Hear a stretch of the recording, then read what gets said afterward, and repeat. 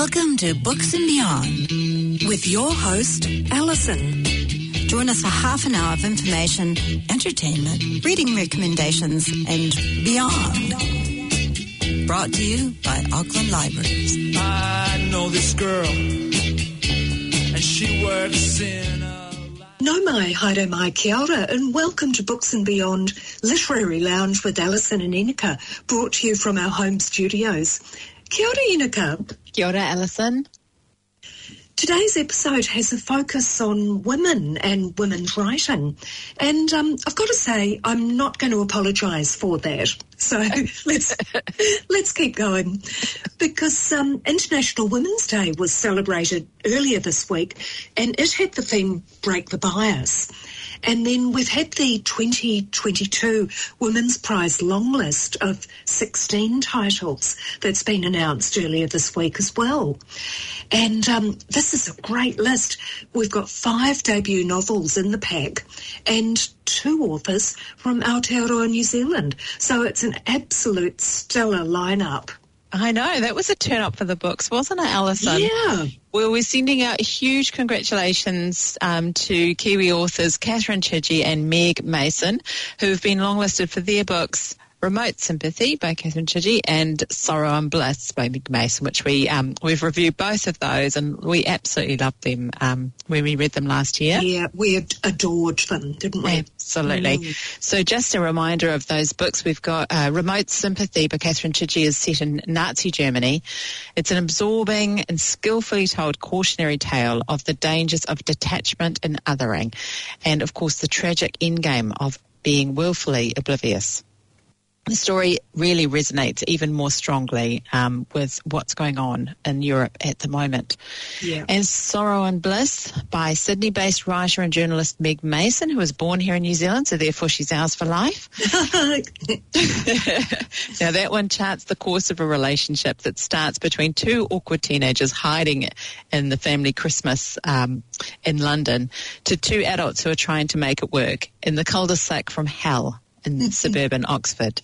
Now, this is a romance, but it is a real one. It's modern love up against the confusing, sad aches of mental illness, with all of the highs, lows, human misery that come along with that. Yeah, what great writing. And we will be looking at a few more of the long-listed titles later in today's program. Hey, but first, I've just read and absolutely loved a New Zealand memoir called 50 Years a Feminist, and it's written by Sue Kedgley and published at the end of 2021. Now, it's available in hard copy in our non-fiction section and also as an Overdrive ebook. Now, it's a story of a remarkable life. Sue Kedgley, the feminist, local body politician, crusading Green MP, senior staff member at the United Nations in New York, journalist, campaigner for food safety, mother, and supporter of third and fourth wave feminism. What a CV. Lady. Wow. Yep, it's amazing. And she's still going strong. She is. So this great book starts with a brief history of feminism, she begins with a really interesting explanation of the patriarchal belief systems that go back, thousands of years. She talks about the 2 Marys. You're probably wondering which Marys. Not that Mary, but Mary Astle and Mary Wollstonecraft in the 1700s, who asked things like, if men are born free, why are women born slaves? Good question. Now, there's a bit at the beginning of her own very interesting family history, and then we skip through to about 1970 when, as a young woman, Sue discovered the book that would change her life. And this was the one called Sisterhood is Powerful, an anthology of writings from the women's liberation movement. And it was edited by Robin Morgan. I read that. No, it's one that I've had a brief look at, but I probably need to look at it again with our lens of 2022. You know, we all have that book that changes your life. That's so true. That could be one for another podcast. Let's put that in the ideas folder. Yes, put it in our minutes for today. So, as a result of this epiphany caused by Sisterhood is Powerful, Sue established a women's liberation group at Auckland University. And in 1971, she and the group famously carried a coffin into Albert Park to take a stand for women's rights. And this piece of performance protest was one of many that Sue organised, and she ruffled the feathers of the patriarchy along the way. And these women were called bloody bra-burning women's libbers, and they were called much worse by people who didn't really understand what women's lib or women's liberation meant for the entire community. So Sue takes us through the 70s through to the 2020s with stories of activism, fighting for social justice, with battles won, battles lost.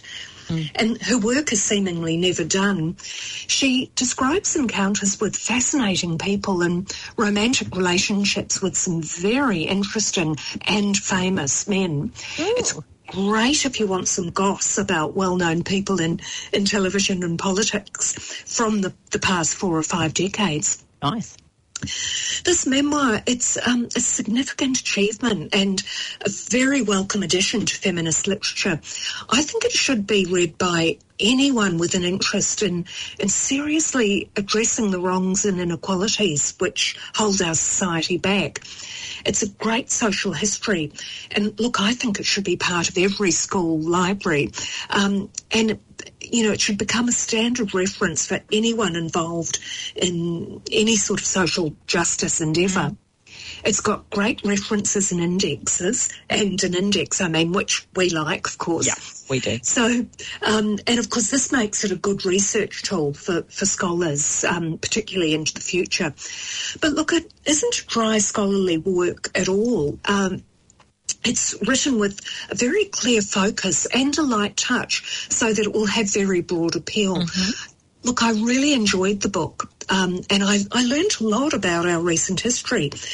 There were incidents I'd heard of, but I wasn't too sure of the details, like the infamous appearance on International Women's Day in 1972, which is, can you believe it, 50 years ago. Oh, amazing. When Germaine Greer addressed a group of 5,000 students at Auckland University and filled her speech with obscenities like the word bullshit, which I'm allowed to say now, but that was deemed an indecent word under the Police Offences Act at the time. And she was spurred on by the fact that Tim Shadbolt had recently been arrested for saying bullshit in public. So Germaine was, summoned court, and she was fined $40 for saying the F word in public. So then, as a result of this, Sue and hundreds of others surrounded the magistrate's court and chanted these offending words loudly. Looking back, it seems so innocent, but this was serious and shocking stuff in those restrained days. We've come a long way. But look, this is a great read and a must-read for anyone that's interested in the progress of our society over the last 50 years. I'm just imagining what we could do if we had $40 for every time somebody said the F word now, Alison. Absolutely. Imagine that pile of coin. We'd be rich women. Well, my first book for today is The Great Circle by Maggie Shipstead, published last year in 2021, and I've only just got my hands on it in the last month because it has been so popular and for very, very good reason. Now, it's available in our fiction collection, and it's also available on Overdrive as an ebook and e-audiobook. Now, this one is on lists, and we have talked about it in previous episodes when I was desperately waiting for it. It is on the Man Booker, it was on the Man Booker long list, and it is on the long list for the Women's Prize as well. So this is a historical novel primarily, with a sort of paralleled contemporary story as well, but I would say mostly historical. It's a sweeping epic. It spans the 20th century, from the turn of the 20th century right up to our present day, and it follows the extraordinary life, mysterious disappearance and hidden secrets of the unforgettable aviatrix Marianne Graves, who by the time you get to the end of the book you will believe is real. She is absolutely phenomenal character. Now, Marianne's adventures start very early when she and her twin brother, Jamie, are saved from a shipwreck. Now, this leaves them to be brought up by their kind but quite troubled uncle in a cabin in rural Montana. So she grows up in the woods. She's a bareback rider, cuts her hair short. You got the picture, Alison. Yep. And she's an avid reader of adventure stories and books about far-off lands. Now, this is a real legacy inherited from her sea captain father, who never really put down roots. But her eyes are actually firmly on the skies by the time she's a teenager. Now, a local bootlegger. She's poor, so she is offered the chance to get flying lessons and a plane to use.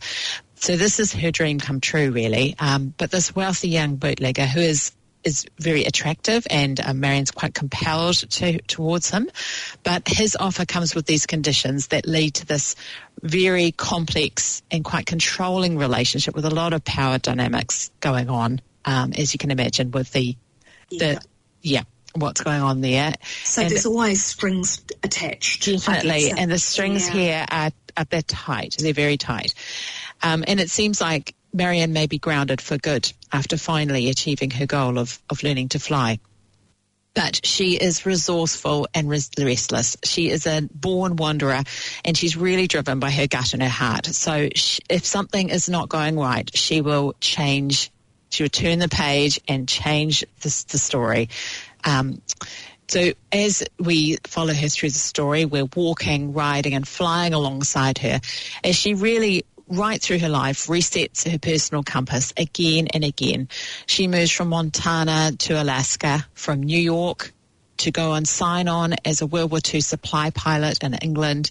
And eventually her lifelong goal is to circumnavigate the globe, flying over both poles, which comes near the end of the novel with her daring attempt at this. Now, along the way, she's building strong connections with friends and lovers. She revisits old relationships and sort of reshapes them to fit new needs and wants. She's always making things anew. We also get to follow her brother Jamie. He's his sort of life and loves on his path to becoming a successful artist. Now, the second story that runs in parallel with Marianne's is set in the present day. We meet former teen star Hadley as she's dealing with the fallout of a major sex scandal. Now, it's very reminiscent of one that you may remember from a few years ago between the Twilight stars Kristen Stewart and Robert Pattinson. So it's cheating on your co-star / boyfriend, real life boyfriend. Scandal. So the fans turn against her in a big way. Now, she's offered the chance of rising or bringing a career up from the ashes by playing Marianne in a biopic. And in the course of her research for the role, she finds herself increasingly fascinated by Marianne's life. She has a logbook. There's a logbook that was found of before Marianne or after Marianne disappeared, and there's lots of other different versions of Marianne's story that are floating around the place. Now, Hadley's part of the story is the contemporary part. It's leaner. It's probably about a quarter of the book, interspersed with the rest of the story. It's quite satirical. It's a bit less absorbing, but I think it does add to the story.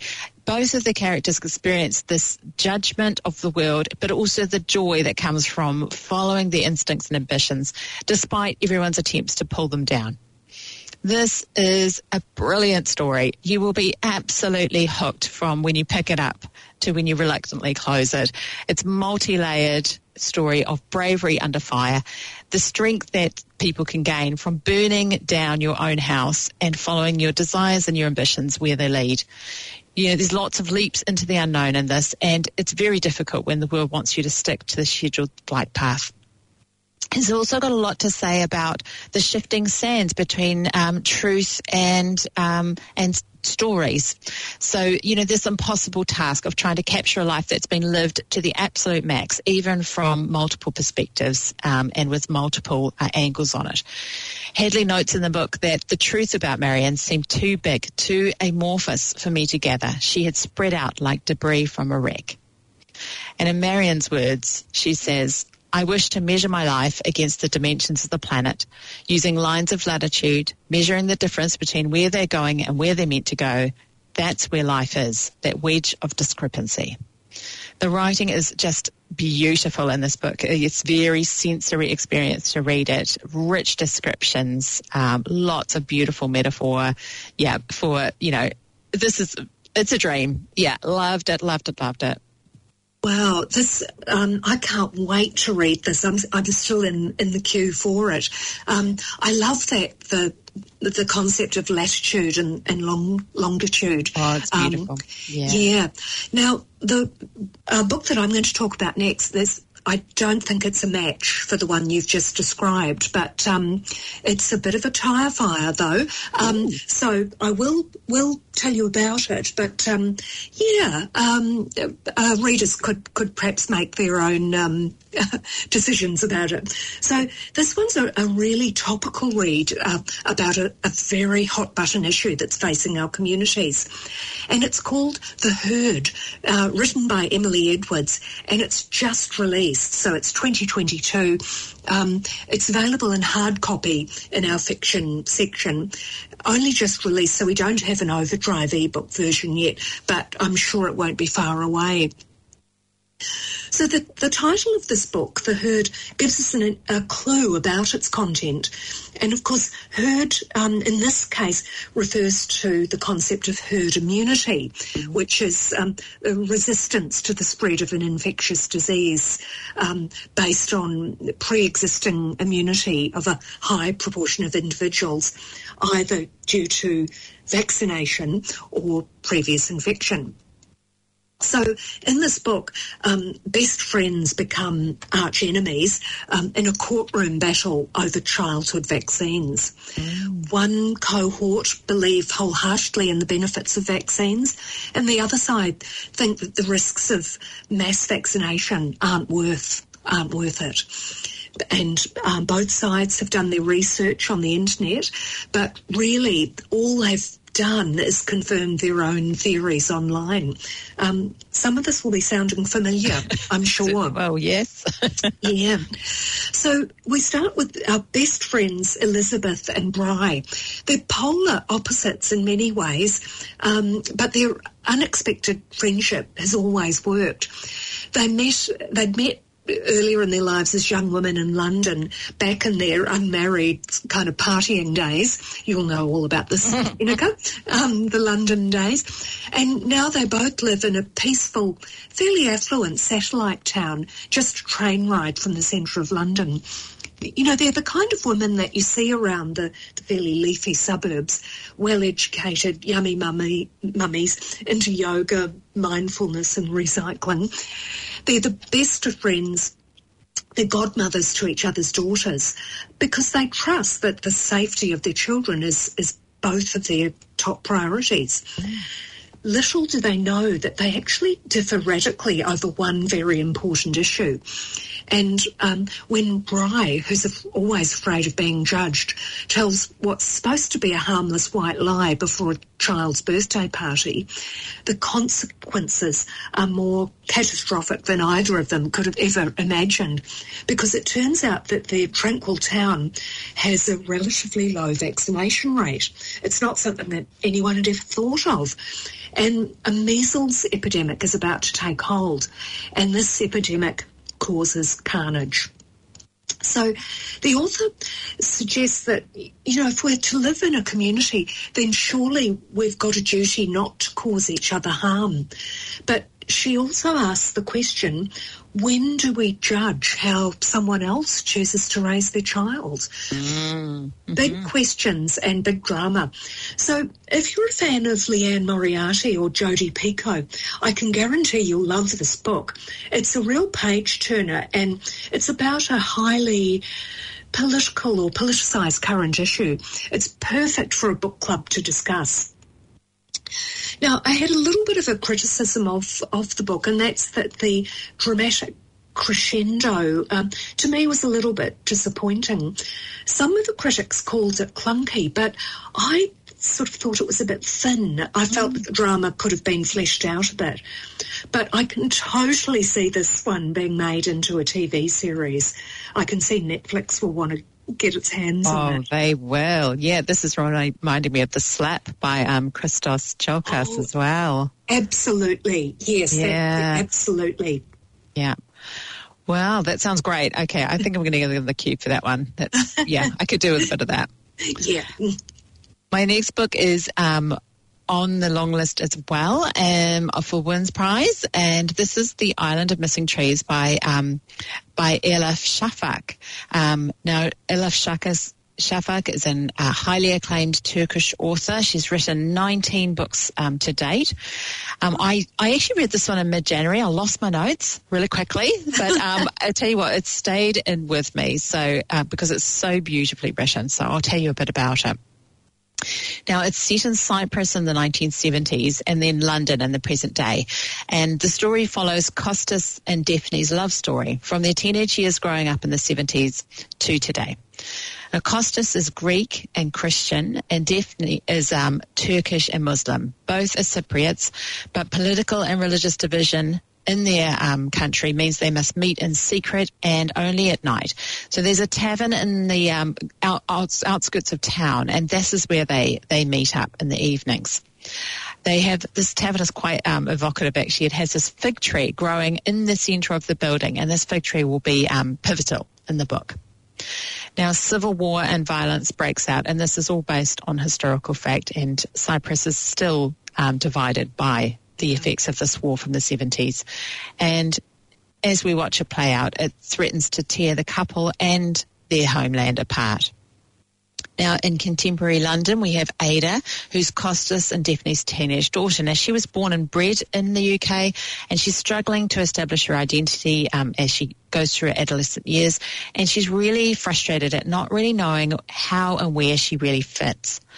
Now, the history behind her parents' relationship and her, their shared heritage has actually been hidden from her by her parents. They wanted to protect her from sort of inherited trauma and the pain of the past, really. But it means that she's got this quite conflicted and damaged relationship with her own heritage. Now, Ada's mother has passed when we meet the family. So she's in grieving, and she's got all these unanswered questions as well. Now, Daphne's sister, Miriam, comes from Cyprus to London, and this is the first time that she has visited the family since they left Cyprus. And it's the first time she's met Ada as well. So a door to the past and to her family's history gets opened by her aunt visiting. And Ada really has to decide whether she wants to step through and find more. Now, as I said, this fig tree is pivotal. So there's a smuggled cutting of the tree from the taverna that is transplanted into the garden in London. And in a wonderfully inventive twist, this tree in the garden in London gets to narrate its own story. It talks of its long history with this particular family and of its homeland in Cyprus, drawing on this beautiful, long collective pool of memory spanning back generations of trees. Really made me feel like the tree's whakapapa was just coming through into the book. And it kind of puts the human dramas into perspective with this constant, churn of life, death and renewal that's happening in nature all the time. Now, I absolutely loved this edition, and I think it kicks off the book as well, from what I recall. The tree itself is a war refugee, and it's a child with roots in two lands. There's this lovely scene where Kostas, who's a botanist, buries the tree in the garden for winter because it's a transplant from a warmer place, and this is apparently some way of protecting it from the cold climate, which was a beautiful scene. And apparently this scene actually sparked Shafak's decision to write the book. It was quite a charged subject for her as a Turkish woman. Yeah, so this book really reminded me of two other books about refugees and civil war that I've read in the last few years. So there's Colin McCann's novel A Paragon, which is about grieving fathers from either side of the Israeli-Palestinian conflict who come together to spread a message of peace. And also Say Nothing, a true story of murder and memory in Northern Ireland by Patrick Radden O'Keefe, which is a non-fiction book which looks at the troubles in Belfast and the people whose loved ones were disappeared and are still looking for answers about their loved ones. Wow, it sounds such a powerful book, and I love that metaphor of the tree. Well, look, we've got time just to mention another book that's made the Women's Prize longlist, and this is Careless by Kirsty Capes. It's a powerful coming-of-age novel that's set in Britain in the 1990s, and it's Kirsty Capes' debut novel, and it's destined to be a hit. Really pleased to see this title on the Women's Prize longlist. Now, it's the story of a young woman called Bess who's in foster care in the system in the UK. Now, she's 15 when we meet her, and she's been in the care of the same family since she was 4 years old.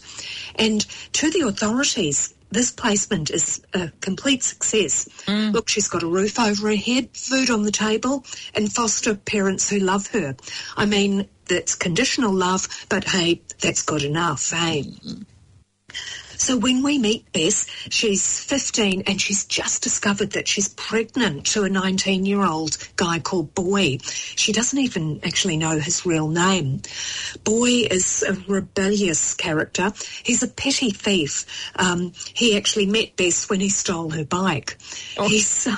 what a good start to a relationship. Yeah. Right? Yeah. He's essentially got a good heart, but he's not the kind of guy that your mum would want you to be involved with, let alone to be the father of your child. Bess has a fraught relationship with her foster mum, Lisa. She's trying to decide, does she keep the baby or does she have a termination and then pursue her dreams of becoming a filmmaker? And all of this while trying to be a normal teenager. Fortunately, now, Bess has a best friend from school called Ishal, and Ishal's parents have immigrated from Bangladesh, and Ishal's family have their own problems navigating a very racist society. But Ishal's mum, Mrs. Bandari, wraps Bess in love, and there's a real lesson here about families of choice. Mm-hmm. Bess's voice clearly tells the story of the care experience. She says, my two life choices are either to do really, really well at school so I can get out of town as quickly as possible, or become one of the locals in the crossroads who drink so much that all their teeth have fallen out. I could go either way right now. She talks about the limits placed on foster families, where we don't really talk about love. We just don't. It's against the rules. And those rules that say the foster carers can't hug you or take you for a haircut without permission. It's just awful. So as well as the struggles over bodily autonomy that all women face, she's got the added layer of control on her body that the foster care system places on her. Very shocking and interesting. It really offers profound insight into the impact of this conditional love on a child who is looked after by the system.